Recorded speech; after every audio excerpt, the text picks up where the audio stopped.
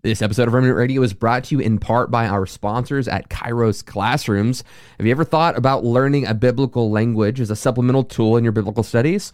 Well, Kairos Classrooms offers real classroom environments with classmates and a live instructor who can help teach you biblical languages, both Greek and Hebrew. You need to check out Kairos Classrooms today. The price for a single semester is crazy affordable for anyone, so check out the links in the description and use promo code REMNANT to get 10% off Kairos Classrooms. Check out Kairos Classrooms today. Discount code REMNANT, REMNANT, to get 10% off your semester. Hey everybody, welcome to the wonderful world of Remnant Radio. I've got Dr. Seif with us talking about the Tree of Life version, TLV. I almost called it the NLT. Those acronyms get hairy quick. It's going to be an exciting program. You guys stay tuned. You are watching The Remnant Radio, a crowd-funded show where we interview pastors, teachers, historians, and theologians from different churches and denominations. My name is Joshua Lewis, and this is my co-host, Michael Roundtree. Together, we want to help you break outside of your theological echo chambers. If you're interested in learning about history, theology, or the gifts of the Spirit, this is the show for you. We have an exciting program for you today. We're going to be talking about the Tree of Life version, a Bible translation that's often used in Messianic communities that are passionate about Jewish roots.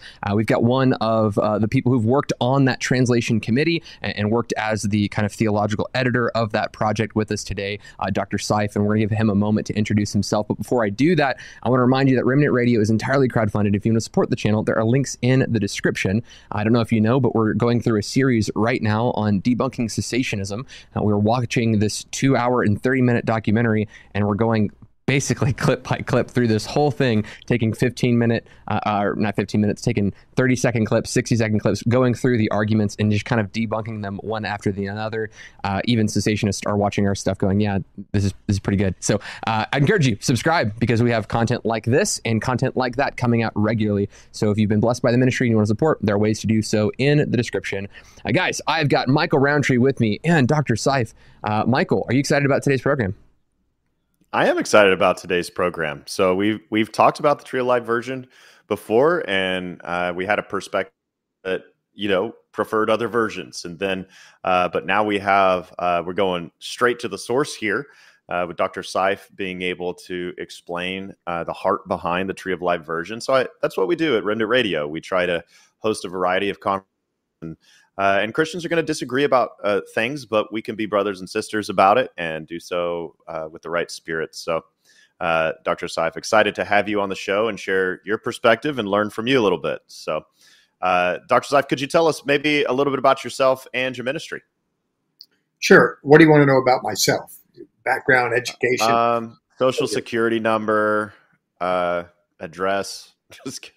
Well, so Dr. Seif, I'd say tell us a little about your background in ministry and even police work. I mean, you are a busy guy. I remember when I met you at Christ for the Nations, I heard this story. You just reiterated it to me. You reminded me that you had like a crazy disease that got you paralyzed, and you got healed of that by whether God's providence or just natural kind of medical work, and how you've just kind of lived your life poured out for the gospel ever since.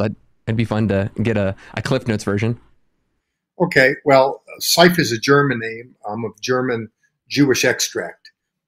My wife, Barry, and I are both born and raised Jewish, both parents.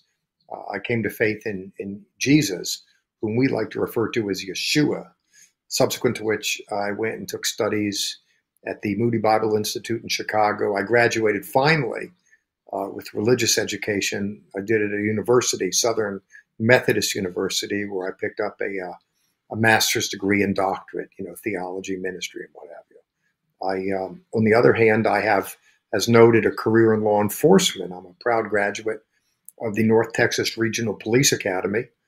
I also have a master's degree from Cambridge University in England in applied criminology and police management.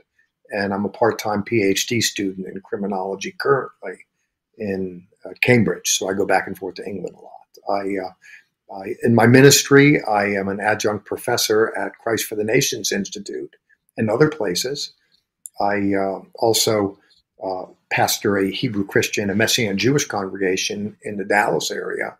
I serve as the executive director of the Union of Messianic Jewish Congregations, which is the Federation of Messianic Jewish Congregations globally.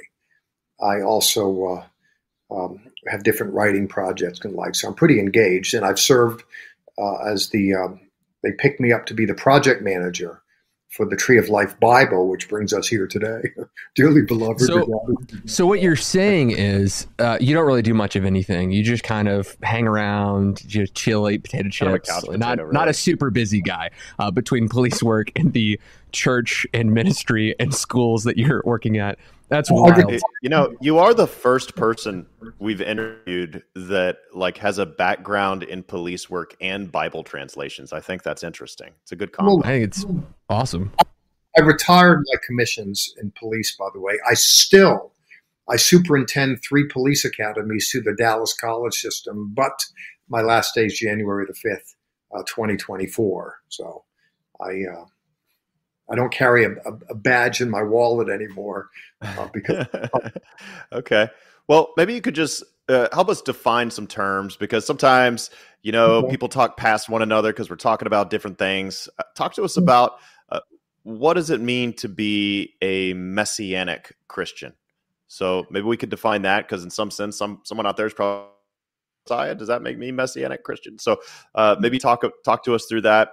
And then there are 2 movements: the Jewish roots movement and then the Hebraic or Hebrew roots movement. What's the difference between these? Is one good and one bad? And so those terms, and any other terms that you think we need to define on the front side. I'll let others decide what's good and bad, but I'll just explain the differences.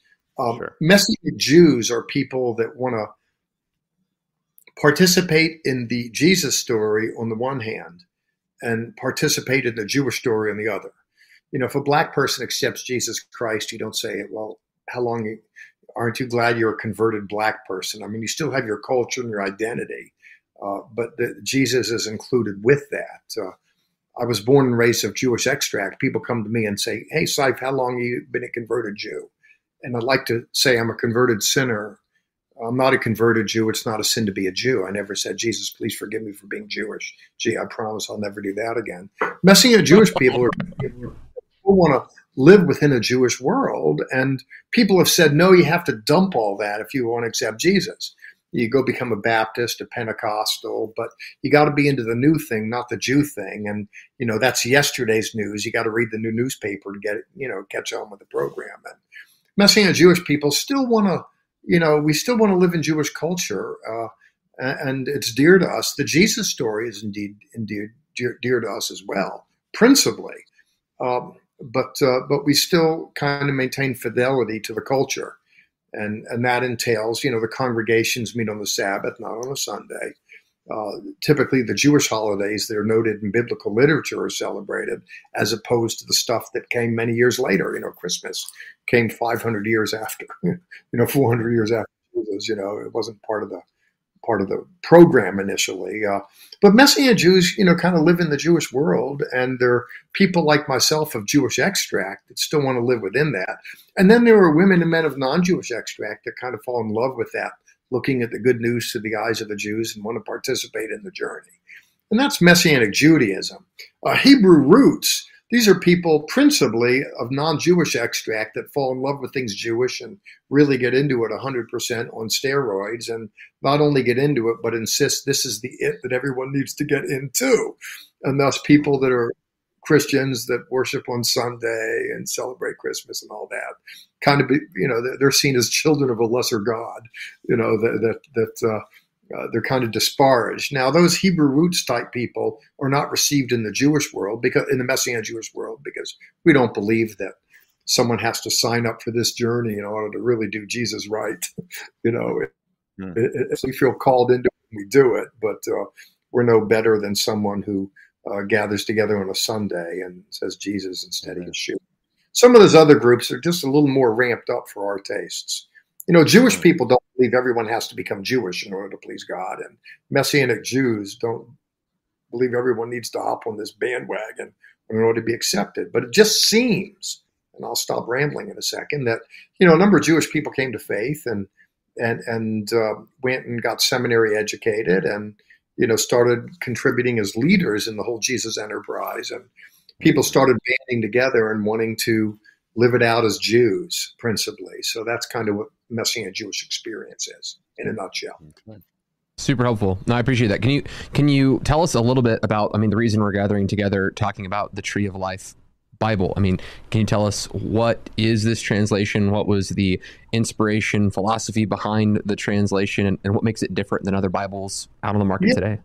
Yeah, it's a natural byproduct. By the way, I'm glad anyone reads any Bible in any version. I really don't care at one level, that you open up a Bible and start talking about it, and the Lord works through it. So even as being a principal personality in this Tree of Life version, there's no hubris associated with it that thinks this is the happening act.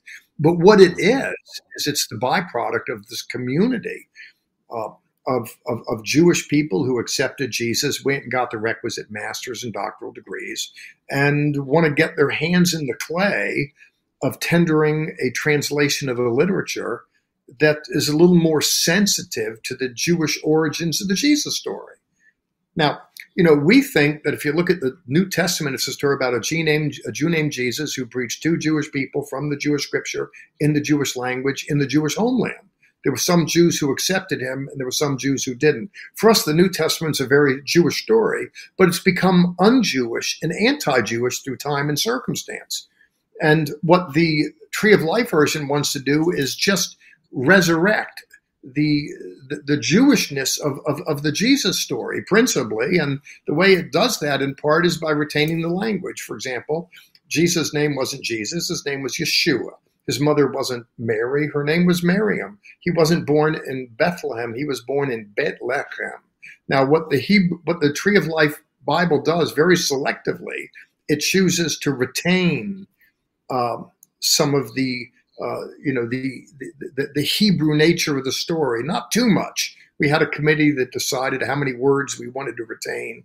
But a distinguishing characteristic is you read the Newer Testament in the Tree of Life, and you're going to think you're bumping into a Jewish story, not simply a Jesus story. And that's very important to us. Okay. And so how did you guys draw the line about how far you push this? Because, like in some ways, it's kind of like, do we translate anything? Of course, it was in Greek, but just how did you make sense of like, when do we go the Jewish route? When do we not? Well, one of the characteristics is it's a community endeavor. It wasn't a me thing, it's a we thing. We had a theology committee. We had various editorial committees that kind of worked on parameters. And we just decided on how many words we used and what we did want to bring forth and what we didn't. Some words we wouldn't be inclined to bring forth because they don't add any value. If you run into Yeshua instead of Jesus, you bump into that and you go, oh, well, that's Jewish. I never thought of that. But there's a lot of Hebrew names in the text, and we left a lot of things just as they are. We wanted to be selective in things that we thought might contribute to our story, but not make it so riddled with Hebraisms that a reader gets lost in it because they feel like it's an alien world. Now, I should say that the Tree of Life version is kind of a second. It's not the first kitty in the litter. The first was by David Stern, a scholar, a PhD out of Princeton, a Master of Divinity degree out of Fuller, who had worked with Jews for Jesus and was part of the Messianic Jewish community. And he produced the Jewish New Testament and then the complete Jewish Bible. And he just went in it and rearranged a lot of the furniture, minded to explore and bring forth how Jewish this whole story is from Genesis all the way to maps. And so everything was kind of transliterated Hebrew. And the thinking is, it was too much for people because they just got lost in all of that. And so we wanted to be more moderated. So it was a committee that decided all that. And, it wasn't a singular person like David. It was a committee, number of committees. We'll weigh in on that for us because, we love if you're going to do a Bible translation, we're big fans of committees, right? Not to say that we're Baptist. We're not like, we don't need a committee to plan the committee to do the translation. But I'm curious, how did you select those committee members? Was there a diversity of theological backgrounds? Were there a diversity of theological practices, some in history, some in theology, some interpretation? Maybe give us some background on these individuals and how their diversity helped bring together this translation. They come from different places that occupy different spaces. What we wanted either Jewish people who had come to faith in Jesus and then went and got a terminal degree. By virtue of their so doing, they've earned the right to a hearing to participate in this kind of adventure. A master's degree minimally, a lot of times it's doctoral degrees. Jewish people came to faith. They went to various schools. It can be, Dallas Theological Seminary, Southwestern Baptist Seminary. It could be any, So these were Jewish people who came to faith in Jesus, also known as Yeshua, surrendered to a call to the ministry, and went on and took advanced studies. Or someone who's of non-Jewish extract that went to a Jewish school to study. For instance, we have some people that took degrees, a PhD from Hebrew University, Jerusalem, or a PhD in Semitic languages from Hebrew Union College. And for instance, there's one woman, Helen Delaire, fell in love with the Lord, fell in love with the Jewish people, went and took a PhD in Semitic languages from Hebrew Union, which trains rabbis. And she was so good at Hebrew, they asked her to come. She's a Gentile woman. They asked her to come back and be a Hebrew professor for people studying to be rabbis. And so we're looking for those criteria now. In her case, in some cases, there are individuals that are of Pentecostal charismatic origin, some not. I wasn't particularly concerned about that. What we wanted principally were people that were either of Jewish extract who took terminal degrees in seminary, or of non-Jewish extract but went and took education in Jewish schools. Then we have some in-between folk. One of our scholars was a former student of mine, Ehab Grace at Christ for the Nations Institute. He's an Egyptian. He was a pharmacist, and he left CF&I and went and took a PhD from Southern Seminary in Semitic languages. He did a doctoral dissertation on the nature of the relationship between Masoretic text Hebrew and classical Arabic. And so he comes from the Islamic world, but he came to faith. So it's a diverse group, but the tie that binds is an interest in looking at the good news through the eyes of the Jews. We wanted to go Semitic. Yeah. Well, so on that, do you feel like modern English translations of the Bible go over the top in trying to strip the Hebrew meaning from it, and taking out all the Hebrew transliterations where they could have stuck with them, like Mary and Miriam and those kinds of things? Do you feel like they're over the top, or is your translation not necessarily critical of those, but rather just wanting to provide an option for Jewish readers of the Bible and people who come from your stream and background to be able to view it through a more Jewish lens? In other words, is there a criticism toward current English translations on this, or is it more like, hey, this is another translation that's beautiful and great and unique in its own way that we want to put out on the buffet of translations? Option number two, period, Okay. in no uncertain terms. That it's not born out of a critique. It's just that we wanted to tell our story, and we thought it's been obscured. I think it's a shame that we live in a world today where many forgot about the early Jewish origins. I mean, Christianity initially was a Jewish movement, began in Judea. I wrote a book on early church history, the first 100 years, to look at it. But it all evolved, and it evolved out of its Jewish world, and people forgot the Jewish background to it. We just want to bring it forth. We just want to stimulate that, so that's principally what this is. Now, there's more than one way to skin a cat. I and a number of others just participated in a new study Bible that's coming out that Zondervan Publishing is doing using the NIV. And there we're not working with the text, but we're bringing, study Bible, looking at it, from Jewish perspectives. It's just looking to contribute to the story. And that's principally. I've got a question about that, because in talking about study Bibles can be viewed as like resources.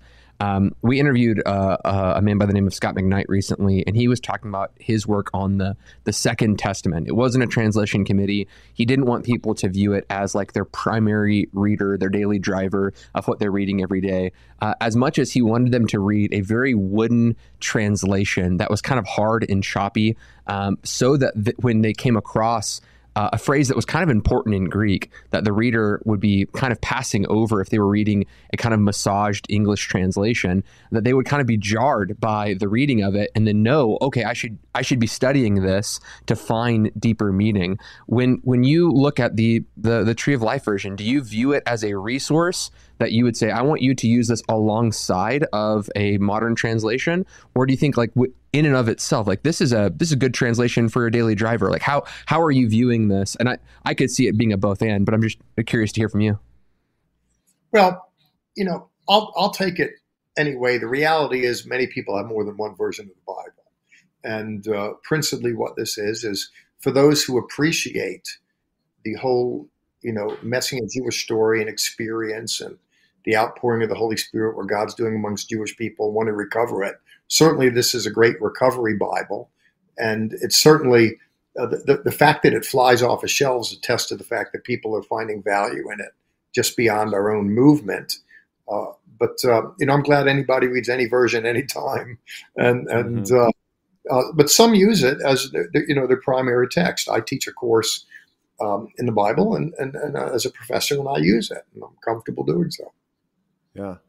Well, I love your open-handed approach with this, that even back to when you were describing the Hebrew roots movement versus the Jewish roots movement, and just where you're saying like, hey, in our congregation, we want to pursue it this way. It's meaningful to us, but we're not placing demands on others. And that's personally where I start to get a little squeamish about when we're starting to put demands on people. Keep the feast day and do it on Saturday and all, only eat these kinds of foods, because I think we have, certain New Testament verses, especially when we talk about foods and festivals. But I have no problem with people living that way when they find meaning in it, and there is beauty in the feasts and so on. So I love your open-handedness to that, and I see the same thing here in the translation. Like, hey, this is one of many. Like, if you enjoy the other translations, have at it. I'm just glad you read the Bible. So I love that.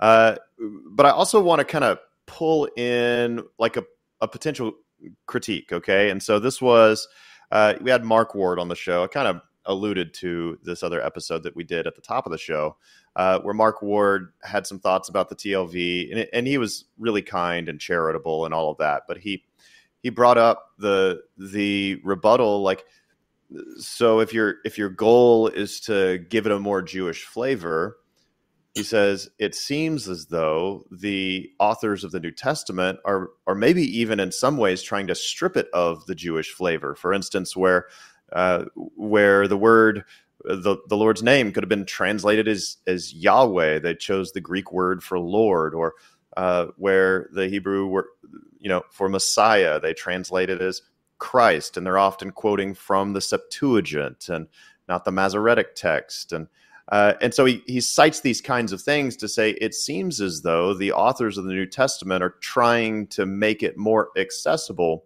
to the Hellenized world out there, the Greek-speaking, non-Jewish world. And so then we have a Bible translation that seems to be doing it a different way than what the Spirit inspired. Of course, he was all kind and charitable, and I'm sure if you guys were on the show together, y'all would have a lovely conversation about it. But I'd love to hear just kind of your response, and how would you respond to the objection that it seems like New Testament authors were possibly trying to even strip it of some of the Jewishness to give it more handle and access for the Gentile audience. How would you respond? Well, I think it's fair to say that Paul the Apostle was very much interested in being cosmopolitan, and it was a core value of his to cultivate an appreciation that the Jesus story is for the world, not just for the Jews. And he pushed it so hard, he got yourself in trouble. So I think it's a fair point. But where I differ in terms of this intentionality to strip it in the literature, I think it's a bit much to say, well, if you look at the New Testament authors, they use the Greek, and they don't say Yahweh, they say Lord, and they use the Septuagint. I think it's important to understand the Septuagint was penned in the 3rd century BC by Jews. The Septuagint was a Greek translation. In fact, if you look at 1st century Judea at funeral inscriptions where people are being commended to their maker, only 4% of them in Hebrew. The better part of them are in Greek and in Latin. That's just the nature of the world, because it was a thoroughly Hellenized world at the time. So the fact that you're looking at the utilization of the Septuagint among the authors is just, it's the lingua franca. It's the language of the day in so many ways. Jerusalem was very cosmopolitan, and even up in the Galilee area was administrated out of Syria, out of Antioch, and there's the Decapolis. There's Greek cities round about. So I think it's fair to observe that the 1st century world was Hellenistic, and certainly that's reflected in the literature. But I think it would be a bit much to say they're just breathing their idiom and breathing their moment, but to ascribe intentionality to that, they're looking to push away from this Jewish stuff.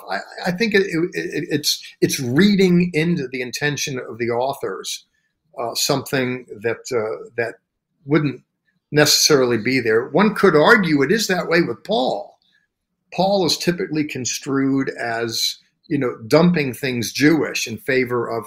But I think a more careful reading of Paul, he's on record explicitly wanting to adhere to fidelity within the Jewish world. So, anyways, I'm curious if you couldn't argue it the other way, though, Dr. Seif, if you were to say, well, Paul is trying to translate things specifically for his Gentile community, but I'm trying to translate things specifically for my Jewish community. Like, couldn't you use the argument that it was contextualized to his audience to say, I'm contextualizing it to my audience? Like, I'm trying to write for a group of people who are Messianic Jews. That's a great point. But here's the thing, one of the things about Paul, in my opinion, Josh, he's called the apostle to the Gentiles, but I'm very suspicious of that personally.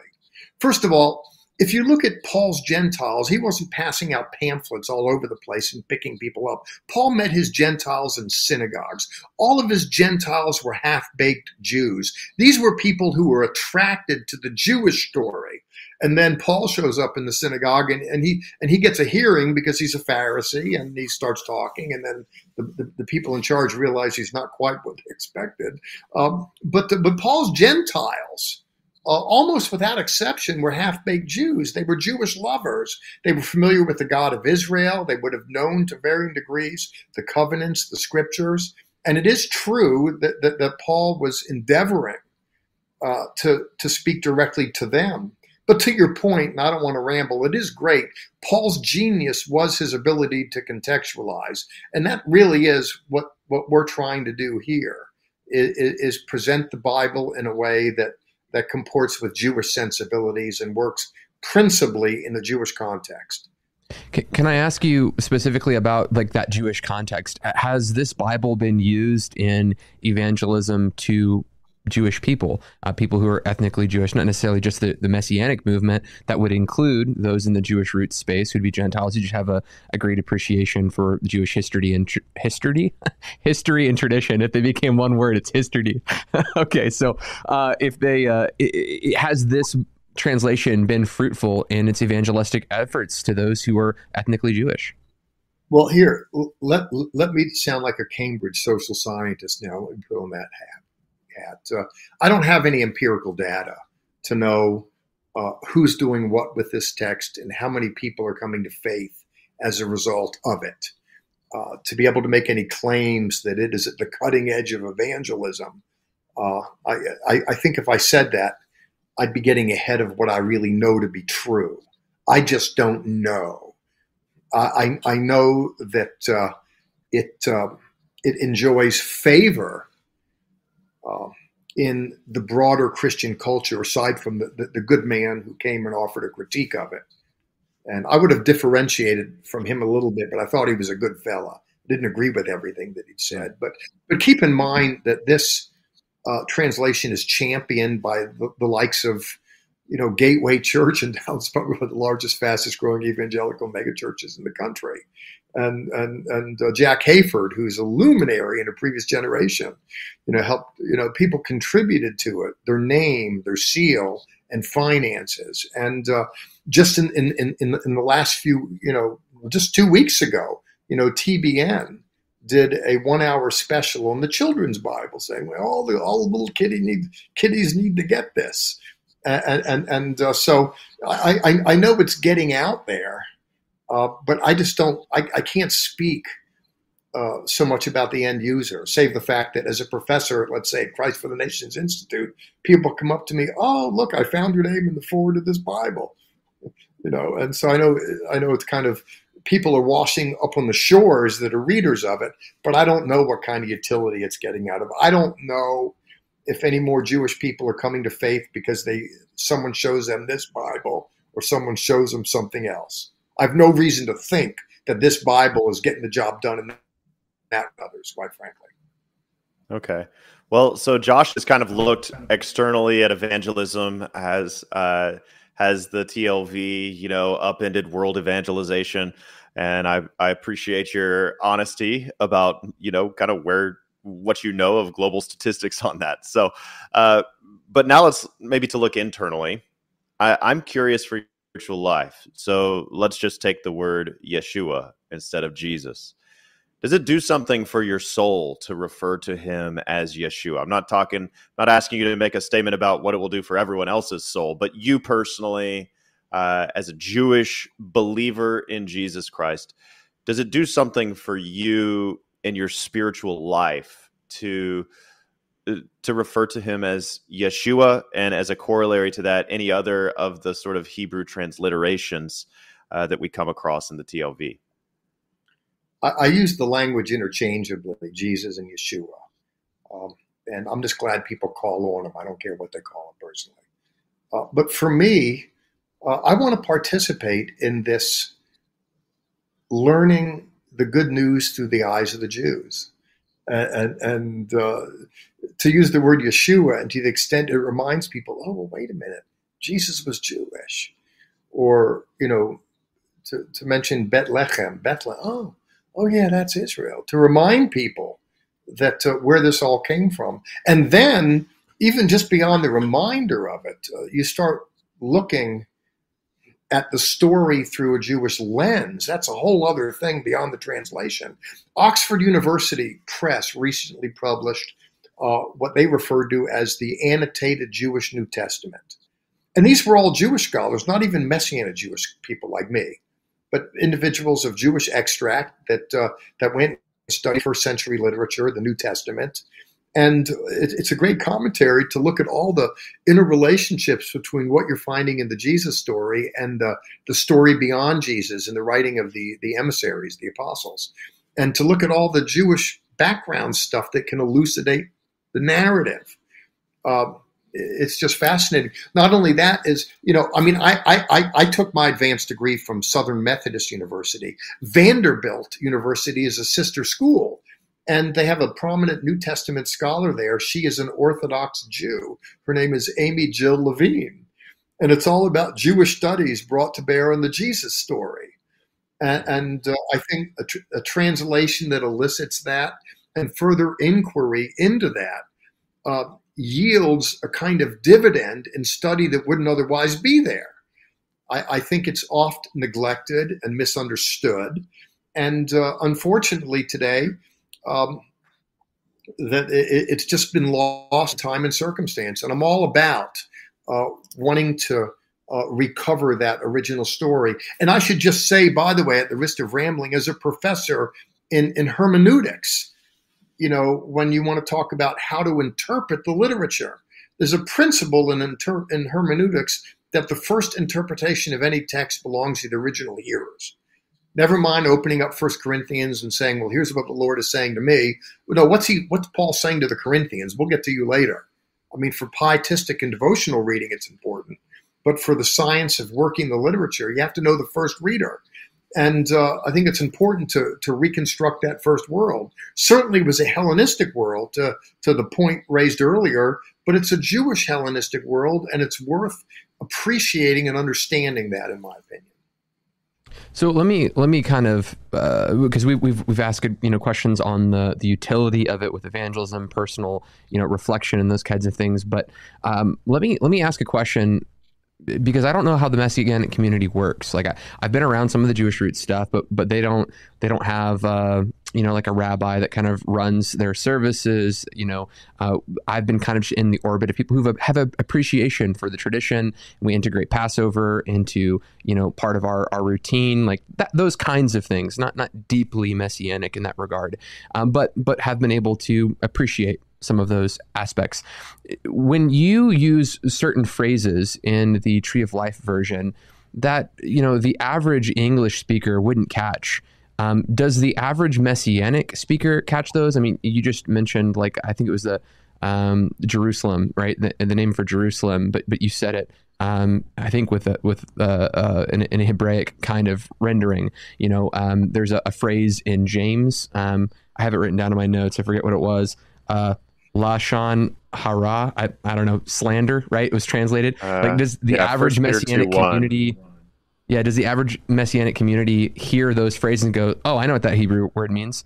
One of the concerns that Mark brought to our attention was, he pulled the principle out of 1 Corinthians 14, that says if an unbeliever is in your midst and they hear you rambling in tongues, they're not going to know. They're going to, they're unlearned or an unbeliever. They're going to think you're crazy and out of your mind. Now, it's not to say that if you toss one, Hebrew word into a Bible translation that an unbeliever is going to think you're rambling and out of your mind. They're going to understand that there's some kind of context that they don't get. But his idea was that principle of making the message accessible to the average listener. Does that create a divide for the people who are reading this Bible who don't know what these words mean, or does everyone in the Messianic community know what these words mean? Help us kind of bridge that gap. Messianic congregations have the same problem that churches have. People rotate in and out all the time. And so there's always neophytes. Now, in the Bible itself, there's a glossary, and people can look up the words. But all groups have their own language. You can go into an evangelical church. And by the way, I don't know if this fellow has ever had a conversation with anyone who was involved in the translation of the Bible or knows anything about a Messianic Jewish community. He's just an outsider with no experience. And I think it's helpful to preface that if that's the case. But I can assure you that when I accepted Jesus Christ into my heart as my personal Lord and Savior and got born again and Spirit-filled, language like that is riddled with alien language. There's concepts you pick up once you're in it. And, holidays of Easter and Christmas and Advent, and there's special foods, special language, and all of the different Christian denominations have their own subcultures. And there are things that are lost to the uninitiated, whether it's the high church tradition of your Catholic, Orthodox, your Lutheran, the more liturgical stuff. There's all kinds of traditions, art and architecture it's like an esoteric community. It's only known to the initiated. Even in the low church tradition, where it's not big on liturgy and stylistic, it has its own tradition of doing non-traditional Christianity. But the language of the church is very idiosyncratic. Just even simple language, to be born again. I mean, what does that mean? What does it mean to be Spirit-filled? What does it mean to be saved? There's a sense in which we're kicking around language that warrants explanation. But, someone has some kind of experience. And, theology has always been normed by the dictum in Latin, fides quaerens intellectum, faith in search of understanding. Someone is touched by something, they have an experience with it, and then they go on a journey to find out what it is. And it can be a very beautiful thing. Now, the critique of the translation probably, I thought he looked at it with as an objective, a set of eyes as someone can who's an outsider. but I don't know what his experience is with the community and all of that. I think it's just he's too far removed from it to give a fair telling of what's happening with those within it, in my opinion. Okay, so we have revisited a few of Mark Ward's critiques of the TLV, and one of them was he was kind of hesitant to put the word out there because he didn't want to be sectarian himself and using the label, but he felt as though the TLV fits the definition of a sectarian Bible translation, which here's his definition, and you can tell us maybe you agree or disagree with his definition. But he describes it as a group of people with somewhat different religious beliefs from those of a larger group to which they belong. So an example of a sectarian Bible translation would be the Passion Translation, which for a time was like one of the major translations used by, was it Bible.org, or maybe it was the U version. I can't remember which, but they actually took it off, probably in part because of Mike Winger's critiques of it. But the Passion Translation by Brian Simmons is full of terminology that's unique to his movement, where they multiply the word realm. Realm is everywhere in the Passion Translation, and the word portal is pretty common in the Passion Translation. There are others where it's like people in their group and their stream of Christianity use these words a lot, and so. And Mark would say, well, that's sectarian, seems to unnecessarily divide people who use that translation from the rest of the body of Christ. And so that's what he says it looks like the TLV is doing by adopting the terminology used by a smaller group within Christendom. So push back on that. How would you respond to Mark? Before he does that, I just want everyone to listening right now to go, Michael did not compare the Passion Translation to the Tree of Life in its scholarship and its academic committees and its translation efforts, because they are very, very different pieces of work. So I want to say that on the front end. He's only comparing them in relation to it affecting a specific group of individuals rather than the larger body of Christ. Adjective of sectarian. Yeah. Okay, cool. I want to toss it over to you, Dr. Seif, because I don't want anything of the Passion to rub off on your translation. Fine. No, listen, I thought that the sectarian is a little harder than what I'd go with, that because it has a disparaging connotation. That is, it carries negative baggage that I think is unfortunate. If someone says it's a niche, it's like a niche Bible.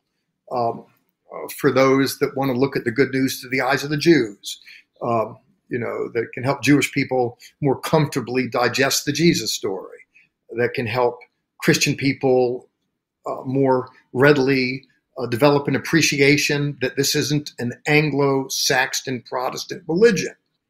You want to talk about niche. Jesus wasn't a white Anglo-Saxon Protestant. People think that Christianity is a European invention, but the last I checked, the Bible actually began in Israel, and you're looking at the ancient Near East and Mesopotamia, and you're going over to North Africa. It looks to me that it's not European at all. And now you can have people that work with the European lens, because that's where they are enculturated into, and say, well, it looks like, those people that want to recover the Jewish essence of it, that's sectarian, and to me, it's just stronger than I go with. To me, it's not gentlemanly enough. It carries a potential negative connotation. I think there's beauty and value in recovering the Jewish origins of the Christian faith. I think there's value in looking at the Newer Testament with a newer set of eyes, and whatever can contribute to that is good. It's a niche version, but, we're full of niche versions, that you have young people, you have children's Bibles, you have youth Bibles, you have recovery Bibles that are geared to help people that need to get daily devotionals to keep away from addictions of one sort or another. There's lots of niches in this world. In fact, the reality is that all the different denominations are serving various niches, different kind of people. And different kind of orientations. You can go to a Korean church and there's a Korean culture there, a black church, a Hispanic church. There's a white. There's all kinds of niches. Why single out a Bible translation and say, well, that's sectarian? If you're going to do that, everything's sectarian. Why not just say that God uses different things to reach different people in different niches? God bless. Maybe it doesn't reach me, but I'm only one person in the world. Obviously, it's reaching someone. Okay. Dr. Seif, I really appreciate this interview. I think we're probably getting to the point where we need to, round the circle on some of this. I'd like to, if we can, maybe get some of your highlights of why you would encourage people out there to pick up a copy of, the Tree of Life version, why it's important for Christians with, such as myself, even with an Anglo-Saxon background, to have a kind of accompanied Bible that might challenge my daily reading. Would you even challenge the kind of average, a white evangelical church member who doesn't have a messianic, background to maybe pick up a Bible like this and read it as an additional resource in their daily reading? I'd be curious if that would be a charge or even a request that you would have on your end. But I also want to get some kind of closing thoughts from Michael Roundtree as we're kind of processing through this interview, some of his thoughts on where we're going with this Bible translation and how he's been able to process now that he's heard, some from Mark Ward and some from you, Dr. Seif. So I'm going to toss it over to Michael and give you maybe a second to shout some thoughts down. Michael, let's start with you as my mouse decides not to work. Well, once again, I appreciate Dr. Seif's charitableness on all of this and just openness to different ways of viewing things and just the way you talk about this whole subject. So appreciate that. And I think my thought, I saw somebody quoted this in the chat, and I think they did hear this on Remnant Radio, where we quoted Jack Deere as saying, because you're always asked, what translation should I use? What translation should I use? And Jack would say, use the one that says, love your enemies. And I think what he's pointing out with that is that we can debate all day long about Bible translations, and it's an important debate. I don't want to take away from that. I think it's right for us to try to accurately and rightly divide the word of truth. But at the same time, if we're doing that but not obeying it, then we're missing the point. The point of the scripture is to point us to Jesus, to love him, enjoying his friendship, and obeying him.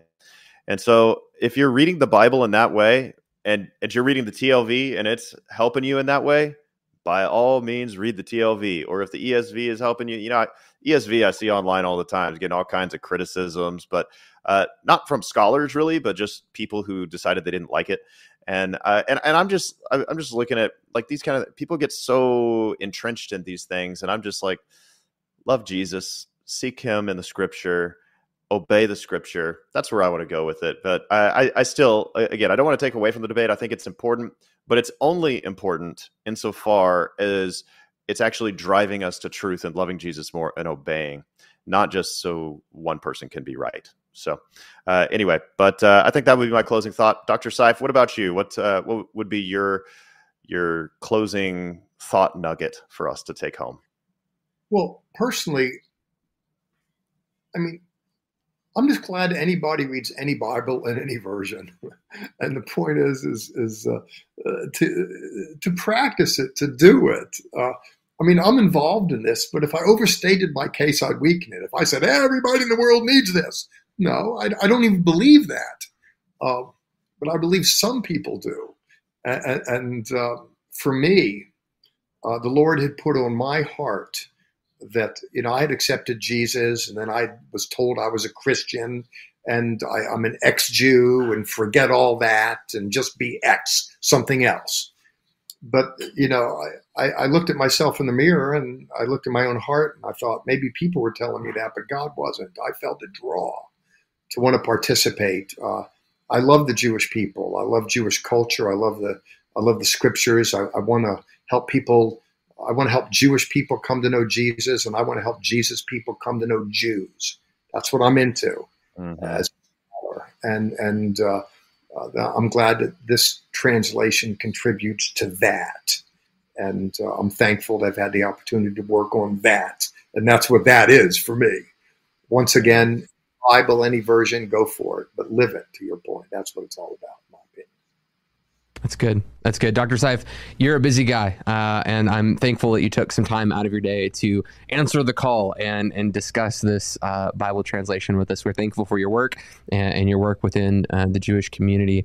We want to thank you and honor you for your contributions to the ministry. And for those of you who are watching and you're interested in picking up a TLV, you can find a link for that in the description. If you're watching the program, you've never watched Remnant Radio before, we encourage you to subscribe, like the video, maybe share it around if it's been a blessing to you. But also maybe go watch the interview that we did with Mark Ward so you can have like those two kind of opposing thoughts and work this out on your own. And if you're out there and you're like, hey, I want to support Remnant Radio, there are links in the description to support the channel. You can give a one-time link there on PayPal. You can give a one-time gift. But if you want to be a giver on Patreon, you can give as low as $5 a month and get access to extra content every single month there on Patreon.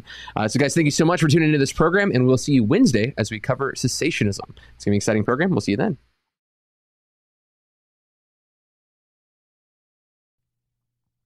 Want to thank Kairos Classrooms for sponsoring this episode of Remnant Radio. And if you're out there, you've ever wondered, hey, I wonder if learning a biblical language would be a supplemental tool for me to help me in my biblical studies. Well, you need to check out Kairos Classrooms. They offer Greek and Hebrew classes that can help teach you and train you. It's a live classroom environment with actual students and actual live teachers, and they help teach you the biblical languages of Greek and Hebrew. And you need to check out Kairos Classrooms today. There's a link in the description, and you can use the promo code REMNANT to get 10% off.